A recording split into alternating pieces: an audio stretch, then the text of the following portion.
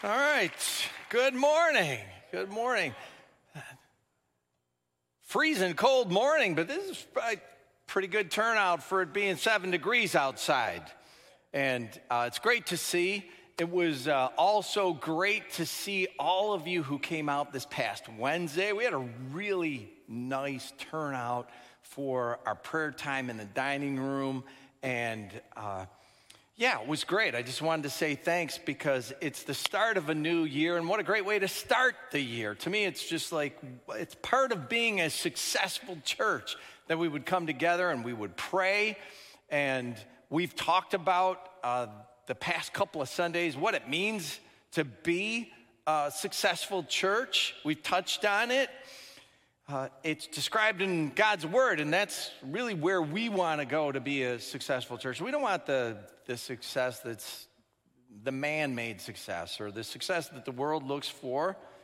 So what did we do? We looked to the beginning of the church.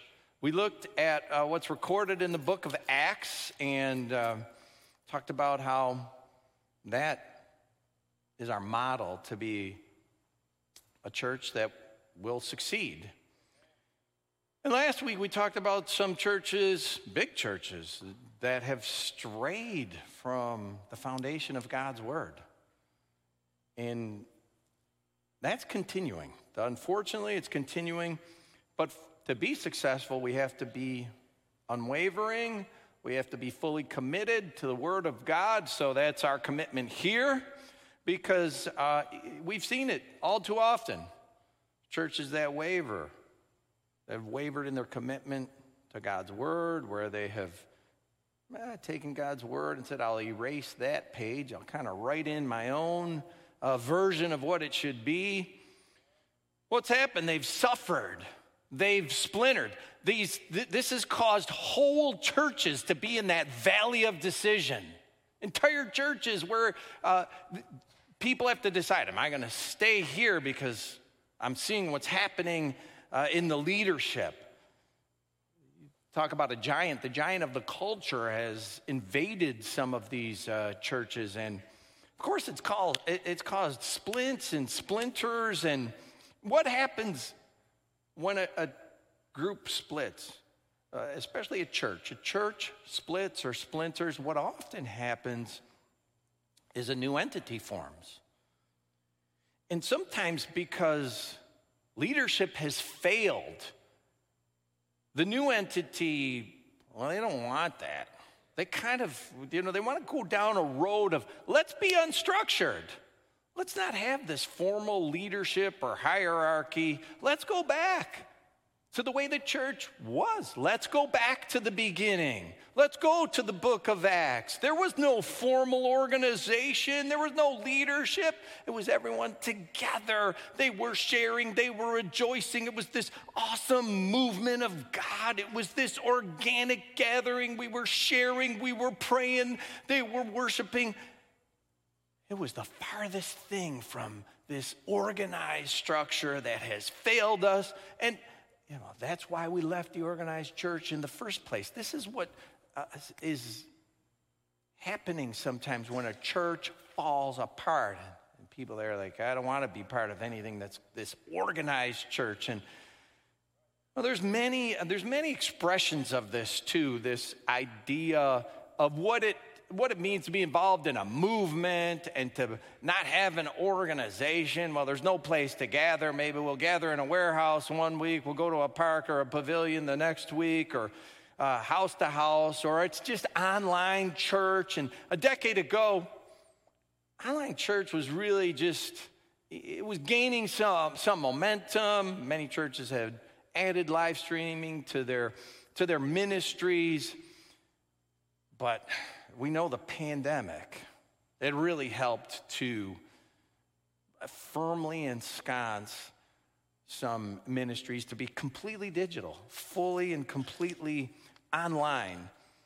And, they say, well, everyone can participate. Everyone can comment. They can share in the chat space online. And we don't get bogged down in all the rules and the regulations of, what a church has, and especially in your brick and mortar places. And we don't have to keep that up. And I know, too, don't get me wrong, we have an online presence. We live stream our services. We were doing that before COVID. And on a day like today, it's certainly a blessing to people who struggle to get outside when it's 7 degrees. Absolutely. It's great for anyone who can't make it on a day like today. It's great for those who are shut in because of health reasons or other reasons, and they can't be here. Yes, it's a blessing. Online's great for that. But some have gone to completely online. Some churches and even some people who could be in the house, they have gone to, well, I'm going to stick with that. Online's great because, well, I don't have to be bogged down with all that churchy stuff and all that organization. And is it good to opt out completely? Is opting out from gathering together a good thing? Is opting out from yielding oneself to the authority of the church and leadership, is that a good thing? Well, the book of Acts does shed some light on it, and we should check it out. Is that the way it was? Was it church just like this big organic movement? No leadership, no organization? Well, you don't have to really look too far into the book of Acts to find, well, the apostles were leading.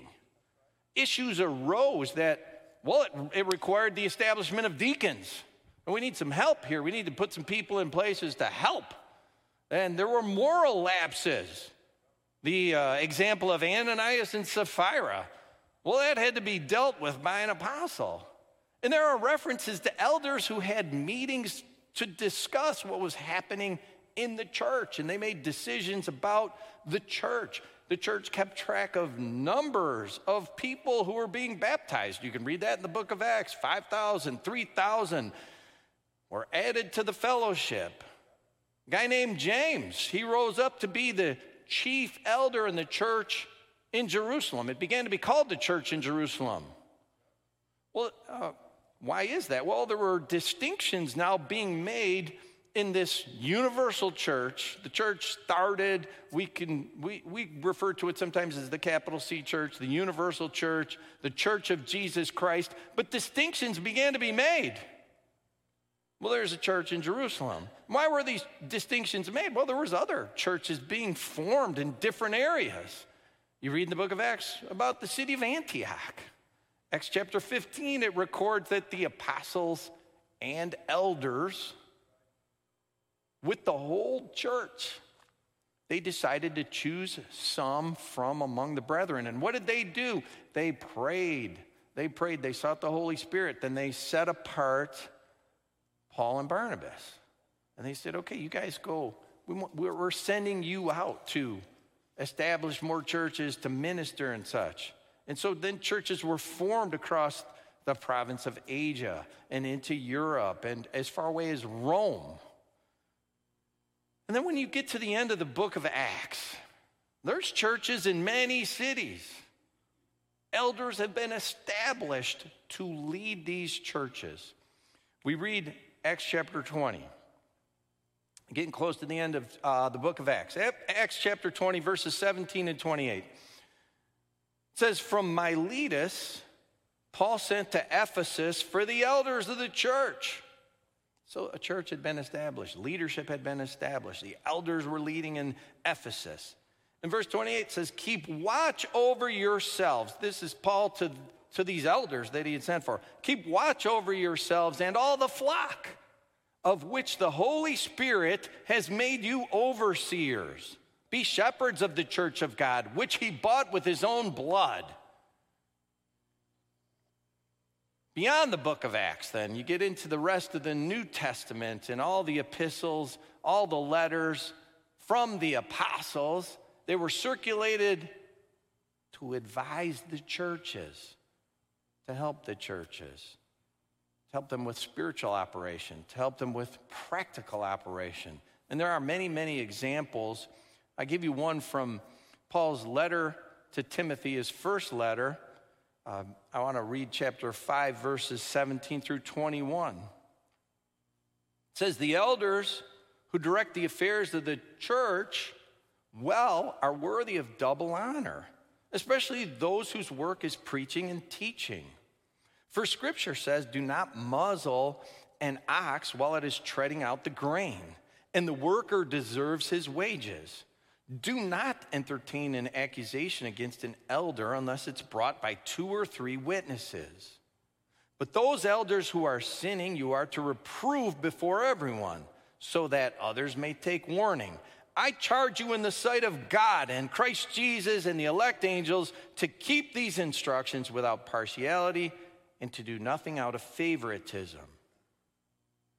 Now, I don't know if that sounds like some organic, unstructured movement to you, but to me, it sounds like the church was pretty organized.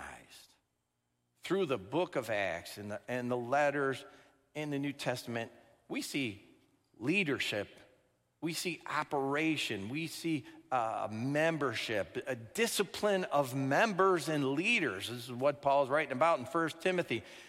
Paying wages to those who are committed and fully sold out to the ministry. So what began as the organizing and the structuring of the church in Jerusalem, it's now expanded as you get into the New Testament. It's expanded to many cities and towns, great number of individual churches. We say they're local churches. That's how we identify them. Those local churches, they were interconnected, though. They were interconnected by their common bond, their faith in Jesus Christ. And together they formed the whole church, the universal church. But they weren't some loosely defined group. They weren't like some, hobby club where people go out and whatever. They fly their drones, It's not like a drone club where you can just like, I don't like this club. I'll go to the next one and nobody's in charge. I can come and go on my own whim. No, the New Testament church was not some unstructured movement. The churches were structured. They were organized. They were built on a framework, and it was a solid framework. They were there was order, there was hierarchy of leadership, and none of that is bad. None of it's bad. I know people say, I don't want nothing to do with organized religion. This is the Word of God, and it lays down an organized church. It's not bad, and it's not surprising. It isn't surprising. It's not surprising because we have the words of Jesus, the establisher of the church. And what did Jesus say? I will build my church.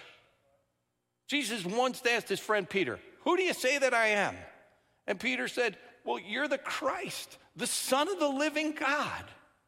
And how did Jesus respond back? Let's just look at it. It's Matthew chapter 16, verses 17 and 18. Jesus coming back after Peter said, you're the Christ, the Son of the living God. Jesus replied, blessed are you, Simon, son of Jonah. For this was not revealed to you by flesh and blood, but by my Father in heaven. And I tell you that you are Peter, and on this rock I will build my church, and the gates of Hades will not overcome it. When Peter proclaimed this, he made this proclamation of faith. You're the Son of the living God. And Jesus, in essence, he's saying, Peter, this is foundational. This is the rock. Profession of faith in Christ. And Jesus said, I'm going to build on that. I'm going to build my church. What image is there? Jesus gave this image of building on a rock. He didn't say, hey, Peter, I'm going to start some scattered movement that's just going to be random and organic, and we'll see how it goes. No, he said, I'm going to build my church. If you're going to build something, typically you start with a plan. There is a plan, and then there's something that's going to come from that plan, and it's going to be formed, and it's going to take shape. I was visiting my 3-year-old grandkids the other day, and I saw something new in the corner of the family room. There's this pile of blocks. And I went over and I said, hey, you got some new blocks. And one of my granddaughters, 3 years old, comes over and said, no, Grandpa, these aren't blocks. I said, okay, what are they? Well, they're Legos. Okay, I got schooled right there. And there was a pile of them. But next to the pile, there was a structure. And she said, I'm building a tower.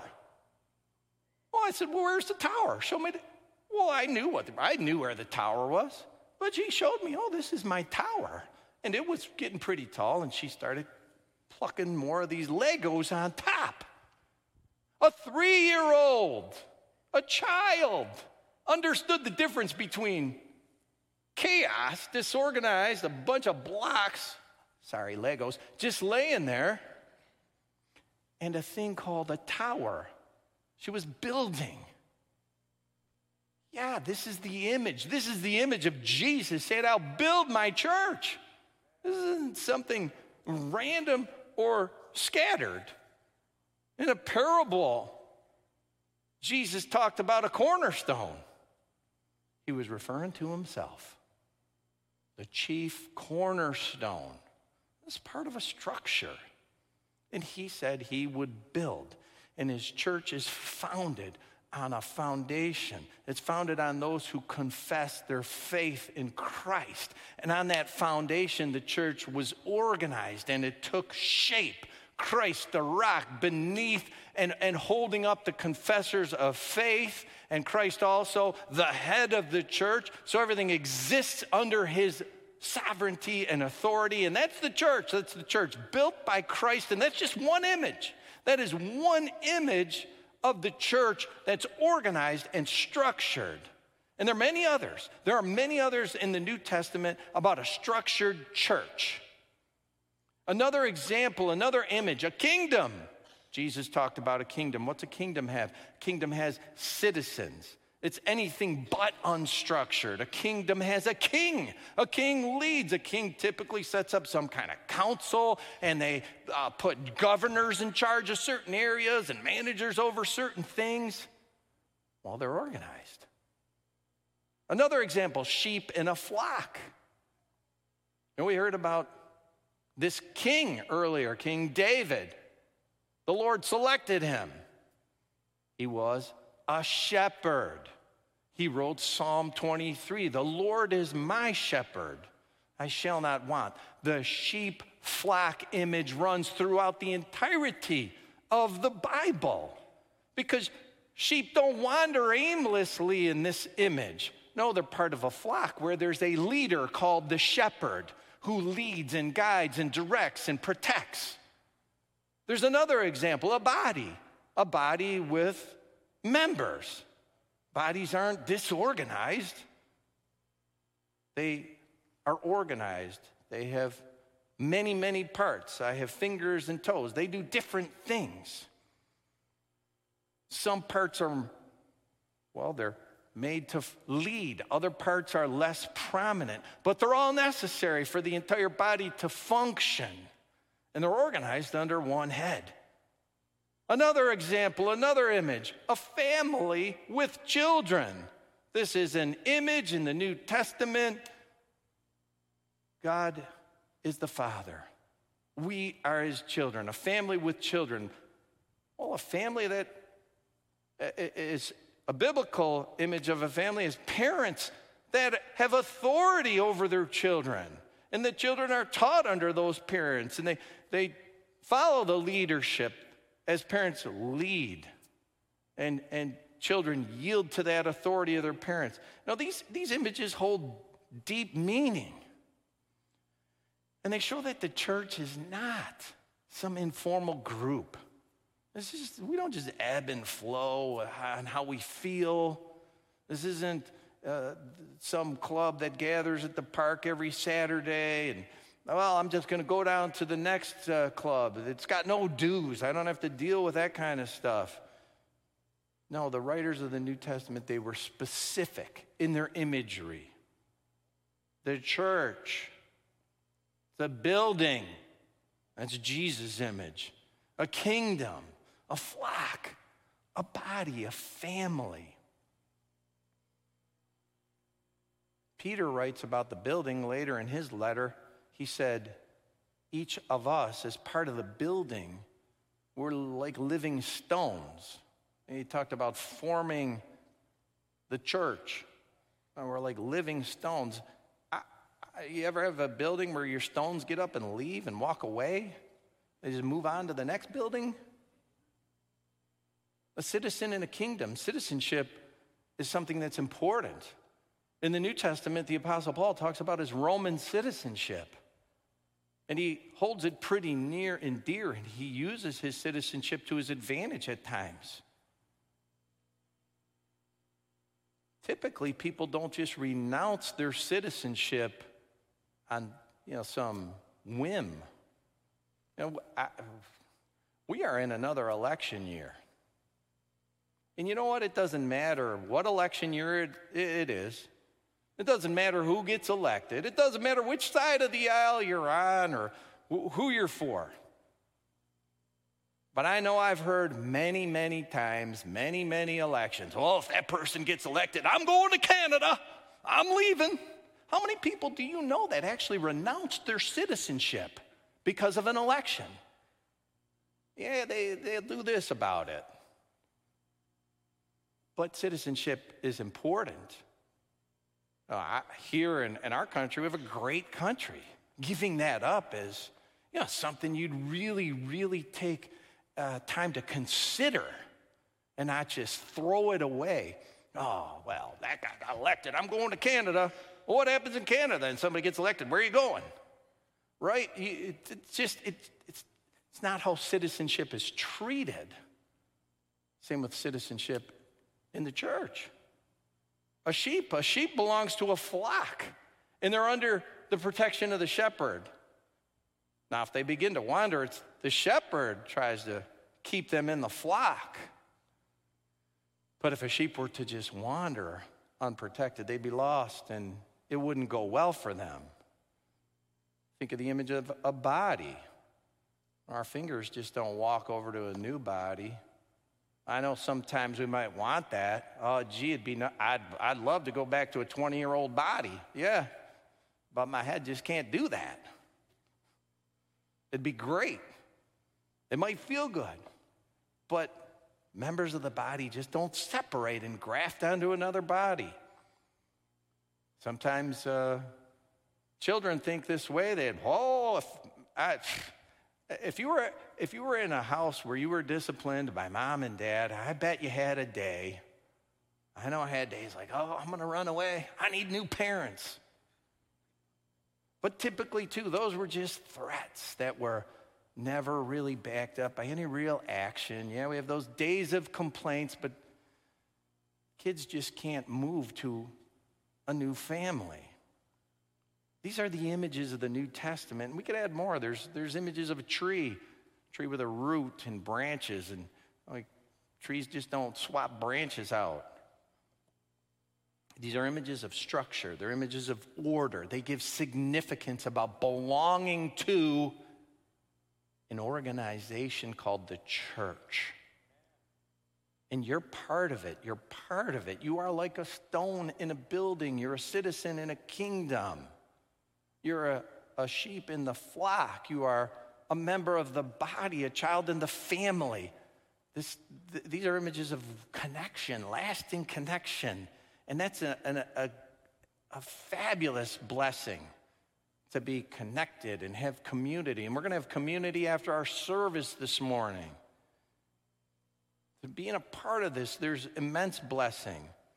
And to be a receiver of those blessings, you have to be part. You've got to be connected.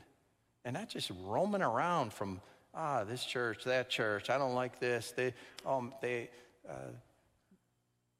pastor offended me in that sermon. I'm out of here. The blessings are few for those who are disconnected, for those who are marginally connected, for those who are unwilling to submit to pastors and elders of a church, those who are reluctant to make a commitment, to be part of a body, The blessings are few, but for those committed, the blessings are great. I want to just hit on some blessings of being part of what we call the organized church, the Church of Jesus Christ. One is support. You get some support when you commit to a group, when you commit to the church. You've got a great advantage. You have community support. You're part of a body. You're part of a family. You can go to the body to be encouraged when you need it, to be uplifted. You can have burdens shared. I've seen it so many times. I've heard so many of the testimonies of so many of you. If you lose a loved one, the church supports, the church helps. If you fall on hard times, I know someone recently who had been out of a job and told me, "Oh, I am so grateful." Things came into my mailbox totally anonymously. Funds, because the body knew.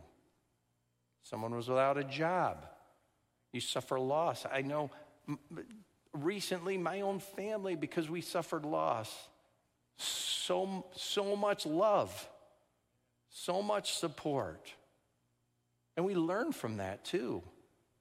Maybe there's times where we have not really realized it until we're in that place, and even if it's just one person who reaches out to help, to support, to show love. Wow, okay, I get it.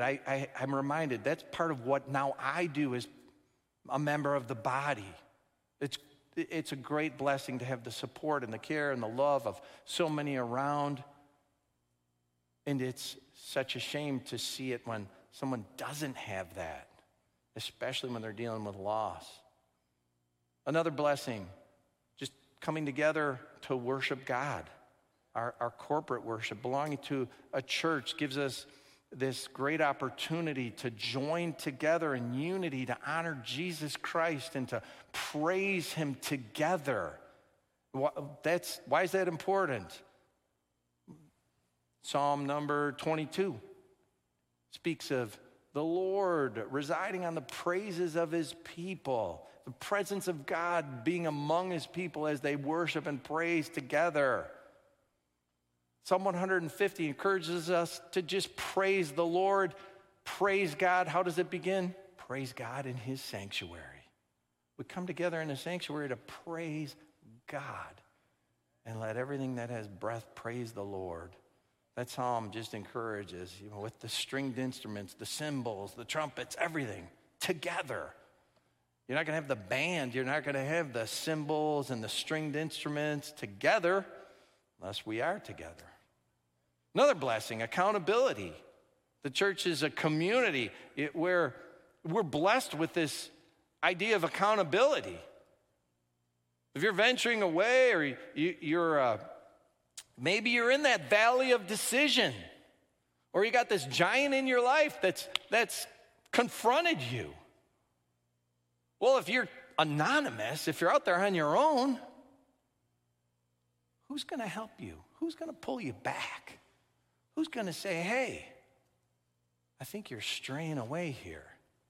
How will anybody be able to do what it says in Galatians chapter 6, to restore a person gently if you're all alone? You got to tie in and become known. And when you're known to others, they'll keep you accountable. Church also offers a place to serve. And that's a great thing, because when you serve, it takes the focus off yourself. There's blessing when you take the focus off yourself. You're blessing others, and you get fulfillment out of that. It's a great thing. You receive a blessing of purpose and fulfillment as you bless others. And you might say, "Well, gee, I'm using my gifts elsewhere. Oh, I got great gifts God's given me, and I'm over here. I'm volunteering with this organization." And that's great. That's okay.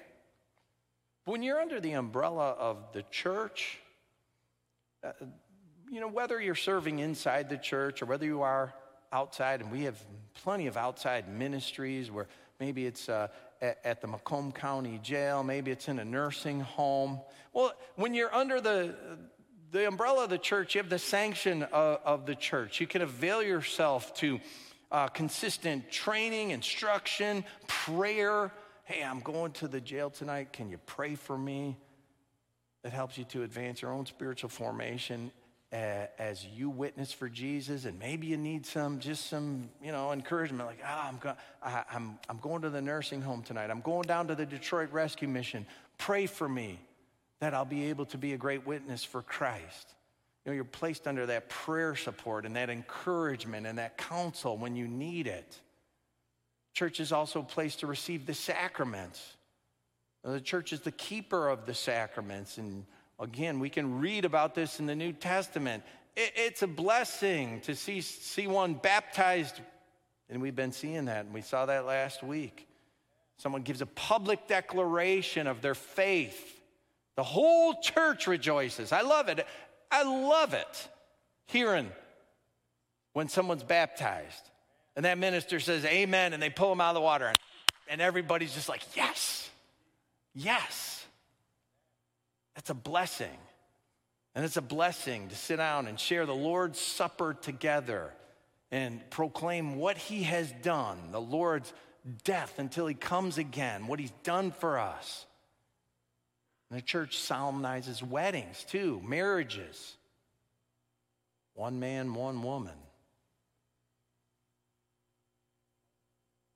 And you're not going to get these things from total online ministry, some movement that just shifts and doesn't have any real hierarchy or authority. Who's handling those sacraments? Who's praying over your sick in the hospital? Who's coming to stand over a man and a woman and take vows before a public gathering and say, what God has brought together, let no man put asunder? Another blessing, and it's learning and it's growing, and it's learning and growing under leadership. And I could keep going. This is not an exhaustive list, and I'm sure you could add to it, but this is my final point, just learning and growing under leadership. And in the preaching of the church, the teaching of the church, make it your primary source for spiritual formation. It's a place where you can be fed with consistency.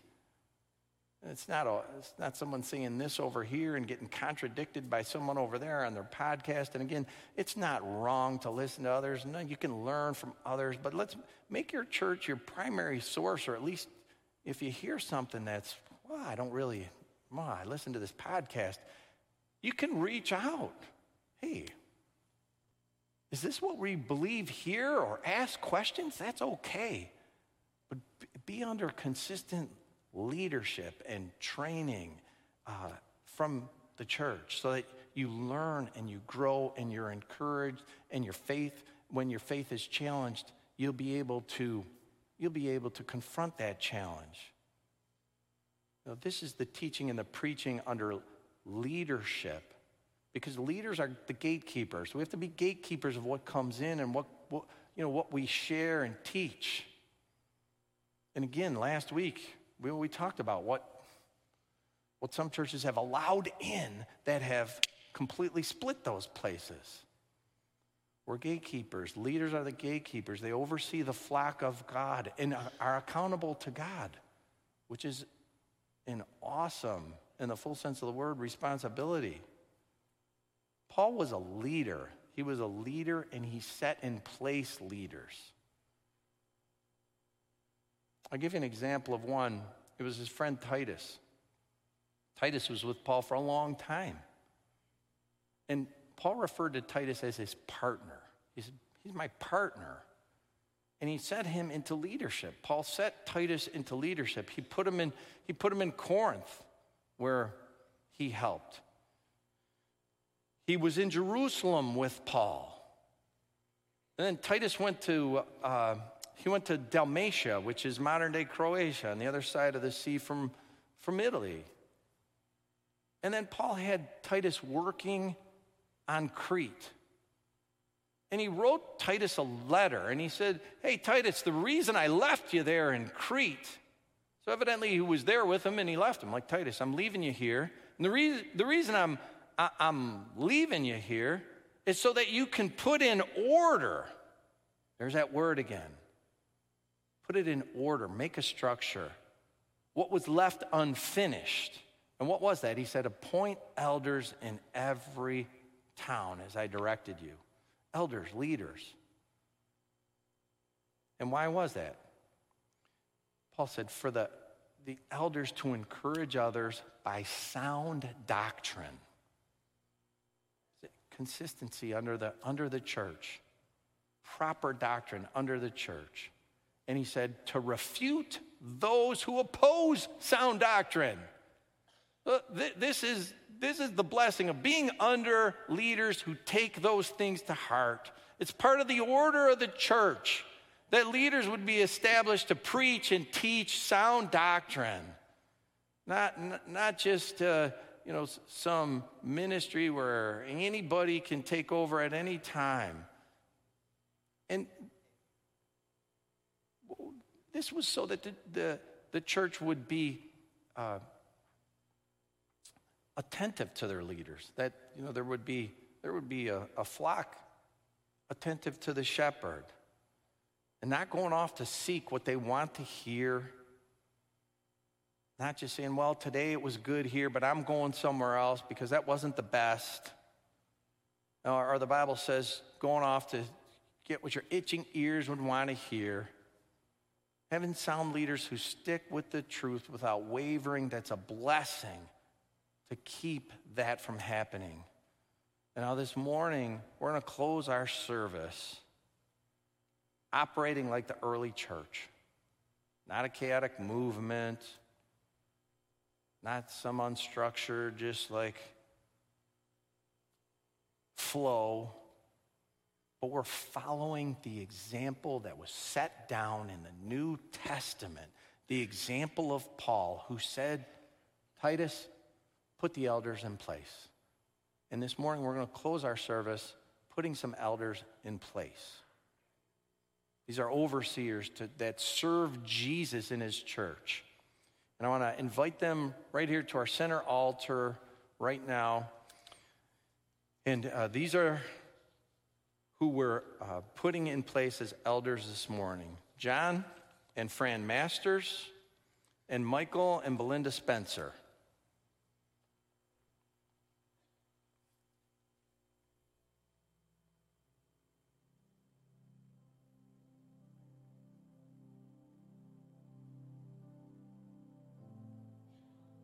Each of these individuals, they've been examined according to the Word of God. The Word of God that says this.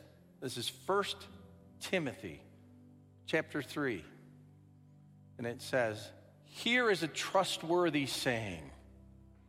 Whoever aspires to be an overseer desires a noble task. Now the overseer is to be above reproach, faithful to his wife, temperate, self-controlled, respectable, hospitable, able to teach, not given to drunkenness, not violent but gentle, not quarrelsome, not a lover of money, must manage his own family well and see that his children obey him. And he must do so in a manner worthy of full respect.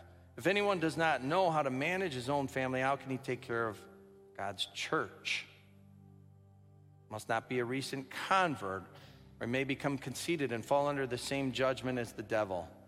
He must also have a good reputation with outsiders so they will not fall into disgrace and into the devil's trap. Now, these individuals before you have served faithfully in this local church, and they've served the Lord Jesus Christ faithfully for many years. They have shown their faithfulness in the office of deacon, and they've shown that they've continued to meet these qualifications that we've just read. And this morning, it's our privilege to set them apart as elders, to continue in their service to this local body. And we're going to pray over them. We're going to pray a prayer of consecration for the work to which they've been called. An elder at Bethesda Christian Church is responsible for knowing and applying the Word of God in their own lives, as well as instilling these truths in the lives of others. An elder is able to pray for others. They hold confidence in matters that are brought to them privately. And they endeavor to make this local church as pleasing and as acceptable as it can be to the Lord Jesus Christ. The Apostle Paul, he wrote in 2 Timothy chapter 2, verse 8, remember Jesus Christ. And so I want to say to our elders coming on board this morning, may you remember Jesus Christ. Remember him to whom you have confessed as your Lord and your Savior,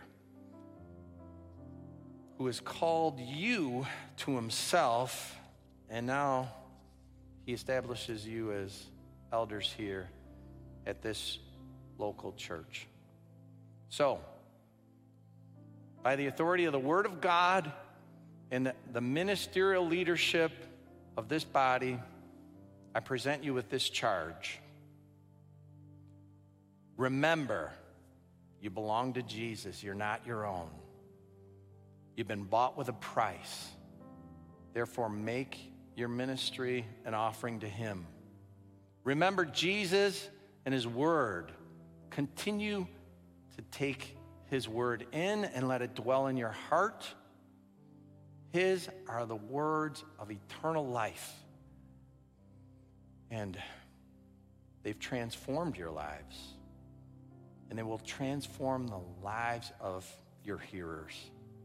Make redemption of souls your first priority. Remember Jesus, who went about doing good and did not come to be served, but to serve and give his life a ransom for many.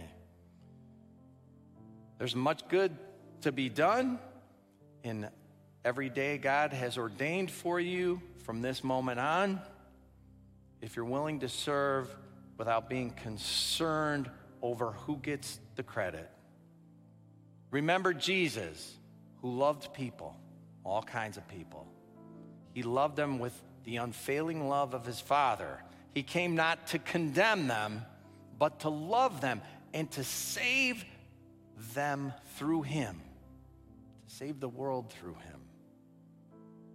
Therefore, show no one favoritism and see the possibilities in every single person as you endeavor to guide them to walk with Christ. And remember Jesus, who had perfect faith in God, as expressed through the disciplined prayer and knowing God's word. Your effectiveness will depend upon the way you draw upon those divine resources, prayer and the word. Remember Jesus, who loved the church and gave himself for it. It is he who has said, I will build my church. Submit always to be used by him to carry out his purpose in the building of his church. For the church is the living and the visible body of Christ in the world today. So, John Masters, Fran Masters, Belinda Spencer, Michael Spencer, do you receive this charge today? Do you promise to remember all these things, to be faithful to them, to willingly submit yourself to the spiritual authority of Bethesda Christian Church in all matters of personal conduct, doctrine, discipline, be faithful in attendance to worship services, and support the mission of this local church and maintain the spiritual harmony with this fellowship, and together walk in the light as he, our Lord, is the light. Do you agree to that? Wonderful. I'm going to invite our other ministers and elders to the altar now to pray a prayer of consecration over these. And I'd just invite you all to stand and join us in prayer for this important moment.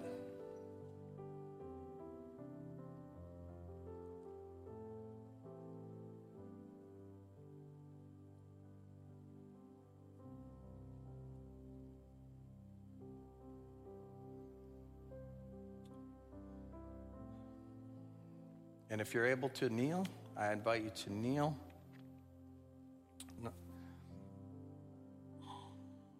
Now let's pray. Lord, as hands are laid on these faithful servants of yours, faithful to deaconship, faithful to service, Lord, we ask and pray that you consecrate them in this office of elder, and that you would be their guide, that they would ever look to you in your word for guidance, for direction. God, as leaders, as those who are looked up to, as elders in the faith who will pray the prayer of faith, who will lay their hands on others. God, we pray the power of the living Holy Spirit to move in them right now, to establish them in this office, God, that you, by the power of the living Holy Spirit, would do this. God, we are not doing this by any man's decision. We're following the lead of the Holy Spirit to set these in place in this office that you have ordained, the office of elder, that you have spoken and you have decided to be part of what you say is your church. And God, I pray that you would use them in the building of the church, use them in the maintaining of the body, use them in being examples of the family of God. And God, as they move forward, you be the power behind them, be the rock beneath them. Use them, Lord, and keep them faithful. May your hand rest upon them. May the fire of the Holy Spirit be within them. May they have wise and good counsel to any and all who would come to them. Lord, may they serve you and the people of this local church with faithfulness and commitment from this day forward. Thank you for their lives. Thank you for establishing them. Thank you for all that you've done to maintain your church in this body. And now use them, Lord. Use John Masters. Use Fran Masters. Use Michael Spencer. Use Belinda Spencer as you see fit, as leaders, as those who would handle your word properly and rightly. God, thank you. Thank you. Now keep them, guard them, and we look forward to what you have for them. We appreciate all you do for your church. We give them to you right now, God, in the name of our Savior and our Lord, Jesus Christ. Amen.